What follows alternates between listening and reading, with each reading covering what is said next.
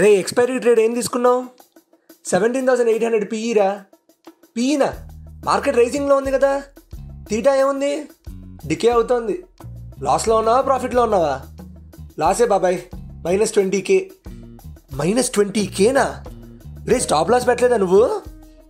First పెట్టాను రా, కాకపోతే తర్వాత ఎలాగో తీసుకున్నా కదా అని చెప్పేసి ఏదైతే అదేం చూద్దామని స్టాప్ లాస్ తీసేసా. రే పిచ్చా ఎర్రా నీకేమన్నా, నాకు అర్థం కాదు. స్టాప్ లాస్ తీసేయడం ఏంట్రా? సరే పీఈ తీసుకొని తప్పే చేసావు, కానీ స్టాప్ లాస్ తీసేస్తే ఇంకా పెద్ద బూత్ కదరా అది. ఏంటండి ఇతిహాసం విత్ దరహాస్ పాడ్కాస్ట్ అని చెప్పేసి కార్తిక్ భయ్య వచ్చి ఫైనాన్స్ ఫామ్లో పాడ్కాస్ట్ చెప్తున్నారు ఏంటి అనుకుంటున్నారా? లేదండి, దరహాస్నే. నిన్న నా ఫ్రెండ్కి నాకు ఒక చిన్న కాన్వర్సేషన్ అయిందనమాట. నిన్న వీక్లీ ఎక్స్పైరీ కదా, వాడు ఒక కాల్ తీసుకున్నాడు, నష్టంలో ఉన్నాడు. నష్టంలో ఉన్నప్పుడు స్టాప్ లాస్ పెడితే నష్టం తగ్గిపోద్ది కదా, అట్లీస్ట్ తక్కువ నష్టంతో బయటకు వచ్చేస్తాడు కదా. ఆల్రెడీ తీసుకున్నా కదా, తీసుకున్నాను కాబట్టి దీని మీద నిలబడదాం అనుకొని స్టాప్ లాస్ కూడా తీస్తాడు. ఇంకా దారుణమైన నష్టంలోకి వెళ్ళిపోయాడు. ఎక్స్పైరీ అయిపోయింది, వాడు నష్టంలోనే బయటకు వచ్చేసాడు.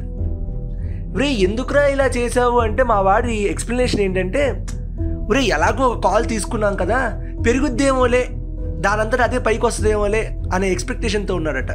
పైగా ఆ స్టాప్ లాస్ దాటి కిందకి వెళ్ళిపోతే పక్కాగా ఇంకా ఎక్కువ నష్టం వస్తుందని తెలిసినా కానీ స్టాప్ లాస్ పెట్టలేదు. నేను వాడితో వెంటనే అన్నాను, ఏరా భారతం రామాయణం నువ్వు కూడా నాతో పాటు చదువుకున్నావు కదరా చిన్నప్పుడు, నువ్వు కూడా భీష్ముడిలా చేస్తే ఎలారా అని అన్నాను వాడితో. నేనా భీష్ముడిలాగా? నేనేం చేయలేదే. మరి అదే మరి స్టాప్ లాస్ పెట్టలేదు కదా నువ్వు అంటే అప్పుడు భీష్ముడు కూడా ట్రేడింగ్ చేసేవాడా బాబాయ్? అది కాదే, అసలు భీష్ముడు కదా గుర్తుందా నీకు? అక్కడక్కడ గుర్తుంది కానీ నువ్వు చెప్పు ఒకసారి అన్నాడు మావాడు. నేను భీష్ముడు కథ చెప్పడం మొదలుపెట్టాను. ఎందుకంటే భీష్ముడితోనే కదా మహాభారతం స్టార్ట్ అయింది. కథ చాలా జిస్ట్గా చెప్పుకుందాం మనం. ఒకానొకప్పుడు శాంతనవుడు అని ఒక రాజు ఉండేవాడు అనమాట. ఆయన గంగాదేవిని పెళ్లి చేసుకున్నాడు.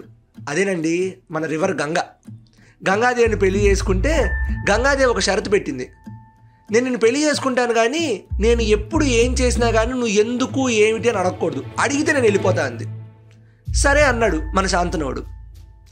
గంగాదేవికి శాంతనవుడికి పిల్లలు పుట్టడం మొదలుపెట్టారు. 7 పిల్లలు పుట్టారు. అందరినీ నదిలో వదిలేసింది ఆవిడ. 8వ వాడు ఒకడు పుట్టాడు. వాడి పేరు దేవవ్రతుడు. దేవవ్రతుడు అని పేరు పెట్టాక ఆవిడ దేవవ్రతుడిని కూడా నదిలో వదిలేద్దామని అనుకున్న టైంలో శాంతనవుడు అడిగాడు, ఏంటమ్మా నువ్వు అందరి పిల్లల్ని నదిలో వదిలేస్తున్నావు అనగానే, శాంతనవా నీకు ముందే చెప్పా, నువ్వు నేను ఏం చేస్తున్నాను ఎందుకు చేస్తాను అడిగితే వెళ్ళిపోతానని, నువ్వు అడిగావు నేను వెళ్ళిపోతున్నా అని గంగాదేవి శాంతనవుడిని వదిలేసి వెళ్ళిపోయింది. సూడో ఫెమినిజం అనమాట. సరే అయింది.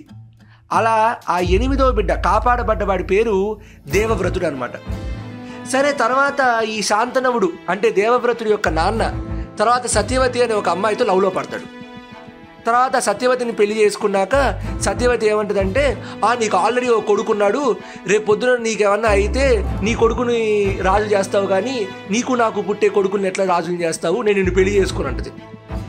అయితే ఈ దేవవ్రతుడు తన ఫాదర్ లవ్ చేశాడు కదా, శాంతనవుడు సత్యవతిని లవ్ చేశాడు కాబట్టి తన ఫాదర్ లవ్ కోసం సత్యవతి దగ్గరికి వెళ్ళి మాటిస్తాడు, అమ్మా రేపొద్దున ఎప్పుడైనా సరే నేను రాజ్యాన్ని స్వీకరించను, నీ కుమారులకే నేను రాజ్యాన్ని ఇస్తాను, అంతేగాని నేను రాజ్యాన్ని పాలించడానికి రాజుని మాత్రం అవ్వను అని గట్టిగా మాట తీసుకుంటాడు.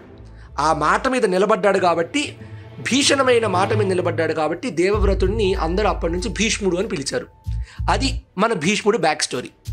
ఓకే, భీష్ముడు ఎంత గొప్ప యోధుడు అంటే నిజంగా అర్జునుడు కృష్ణుడు వీళ్ళందరూ వచ్చినా కానీ అందరినీ నిలవరించగలడు. ఓడించలేకపోవచ్చు కానీ అందరినీ ఆపేయగలడు. అంత సమర్థవంతుల్లా తయారాడు భీష్ముడు.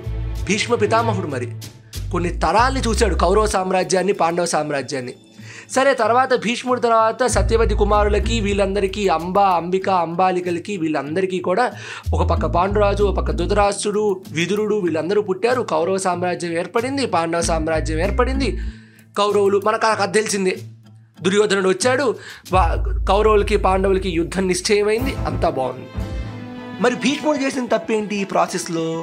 మా వాడు చాలా ఎంతూసియాస్టిక్గా అడిగాడు.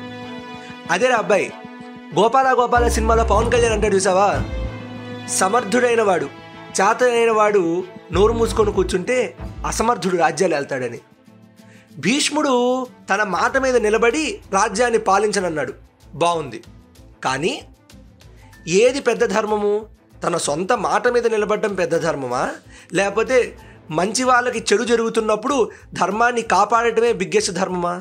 ఈ రెండింటి మధ్యలో చూస్ చేసుకోవడంలో భీష్ముడు ఒక్కచోట తప్పు చేశాడు.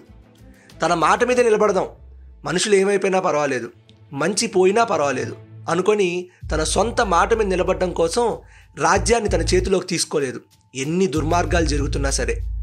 దుర్యోధనుడు చేసిన దుర్మార్గాలు మనకు తెలుసుగా, ధృతరాష్ట్రుడు చేసిన దుర్మార్గాలు మనకు తెలుసు.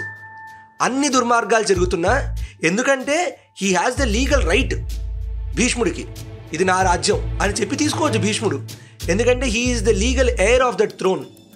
కానీ మాట ఇచ్చాను కదా నేను సత్యవతికి, అందుకే తీసుకోలేదు. భీష్ముడు అలా మాట ఇచ్చినందుకు సొంత మాట మీద నిలబడడానికి ఆగిపోయాడు. అదొకటే కాదు, అన్ని అన్యాయాలు జరుగుతున్నప్పుడు కూడా అమ్మో నేను కౌరవ సామ్రాజ్యాన్ని కాపాడుతానని మాట ఇచ్చాను కాబట్టి ఈ అన్యాయాన్ని నేను ఎదుర్కోను అన్నాడు. ద్రౌపది వస్త్రాపహరణం అప్పుడు మాట్లాడలేదు. దుర్యోధనుడు పాండవులకి సూది మొన మోపినంత ప్లేస్ను కూడా నేను మీకు ఇవ్వను, ఏం చేసుకుంటారో చేసుకోండి పోండి అన్నప్పుడు మాట్లాడలేదు. అలా భీష్ముడు నోరు మూసుకొని మాట్లాడకుండా ఉండిపోవడం వల్లే భీష్ముడు చివరాఖరికి కురుక్షేత్రంలో చనిపోయాడు. భీష్ముడు అంత సమర్థుడు, అంత యోధుడు, చేసిన తప్పేంటి? రెండు ధర్మాల మధ్య కాన్ఫ్లిక్ట్ వచ్చింది. తన సొంత మాట మీద నిలబడ్డమా, లేకపోతే ఏది ఏవైనా సరే మాట తప్పినా పర్వాలేదు కానీ ధర్మం ఏదైతే ఉందో దాన్ని కాపాడ్డమా? ఈ రెండింటి మధ్యలో కాన్ఫ్లిక్ట్. ప్రతి క్యారెక్టర్ మనం అబ్జర్వ్ చేస్తే భారతంలో ప్రతి క్యారెక్టర్ కూడా ఒక కాన్ఫ్లిక్ట్లో పెట్టబడుతుంది. ఆ కాన్ఫ్లిక్ట్లో కొంతమంది రైట్ చూస్ చేసుకున్నారు, కొంతమంది రాంగ్ చూస్ చేసుకున్నారు. అన్ని గొప్ప విజయాలు సాధించిన భీష్ముడు ఈ కాన్ఫ్లిక్ట్లో పెట్టబడినప్పుడు సొంత మాట మీద నిలబడదానిలే, మంచి వాళ్ళని కాపాడాలనే ధర్మం మనకెందుకులే, ధర్మం మంచే చూసుకుంటుందిలే అని అనుకున్నాడు. అంటే తను చేయాల్సిన పని తను చేయలేదు.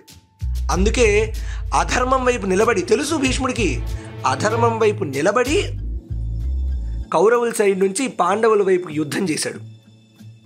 అందుకే పాపం భీష్ముడు అంత గొప్పవాడైనా సరే చివరికి చచ్చిపోవాల్సి వచ్చింది. అధర్మం వైపు నిలబడ్డాడు కదా. మరి భీష్ముడికి తెలుసు కాన్షియన్స్కి, అందుకే లాస్ట్కి భీష్ముడిని ఎలా చంపచ్చో భీష్ముడే చెప్పాడు ధర్మరాజుకి. అంటే అట్లీస్ట్ ఆ టైంలో అయినా ఆయనకు వెలిగింది. ఎందుకంటే భీష్ముడు ఉన్నంత వరకు పాండవులు కౌరవులను ఓడించడం ఇంపాసిబుల్. భీష్ముడిని ఎలా చంపేయచ్చో భీష్ముడే చెప్పాడు. అంటే ఆల్మోస్ట్ 120 సంవత్సరాల తర్వాత కానీ భీష్ముడికి ఆ పాయింట్ ఎలగలేదనమాట. అందుకే అధర్మం వైపు నిలబడి భీష్ముడు చనిపోయాడు. భీష్ముడు చేసిన ఒకే ఒక్క తప్పు వల్ల కౌరవ సామ్రాజ్యం మొత్తం నాశనం అయిపోయింది. ఏ కౌరవ సామ్రాజ్యాన్ని కాపాడదాం అనుకున్నాడో ఆ సామ్రాజ్యం మొత్తము నాశనం అయిపోయింది. అదిరా అబ్బాయి భీష్ముడి కథ. ఇప్పుడు చెప్పు, నువ్వు చేసింది కూడా భీష్ముడి తప్పేగా. ఏదో కాల్ తీసుకున్నావు, సరే నష్టంలోకి వెళ్ళావు, స్టాప్ లాస్ తర్వాత కిందకి వెళ్తే ఇంకా నష్టం వస్తుందని తెలుసు నీకు, అందుకే కదా స్టాప్ లాస్. మరి అయినా సరే స్టాప్ లాస్ పెట్టకుండా వదిలేసావంటే మరి నువ్వు భీష్ముడు చేసిన తప్పా కాదా? కరెక్టేరా, అనవసరంగా తీసుకున్నా, తొక్కలోది. కాల్ తీసుకుంటే తీసుకున్నాను, స్టాప్ లాస్ దాకా ఉంచుకొని టెక్నికల్స్ ఫాలో అయింటే సరిపోయేది. మరి అదే మరి నెక్స్ట్ టైం నుంచి మాత్రం ఇలా చేయకురా బాబు, మళ్ళీ నెక్స్ట్ ఎక్స్పైరీ వస్తుంది కదా అప్పుడు చూసుకుందాంలే, అప్పుడు సెట్ అయిపోద్ది అన్నాను నేను. అలాగేరా బాబాయ్, ఇంతకీ నన్ను భీష్ముడితో పోల్చావు, థ్యాంక్ యూ. ఏడ్చావులే పదా. ఇది ఇవాళ ఇతిహాసం విత్ దర్హాస్. నా ఇన్స్టాగ్రామ్ ఐడి అమ్మాస్ దర్హాస్. వింటూనే ఉండండి చాయ్ బిస్కెట్ స్టోరీస్.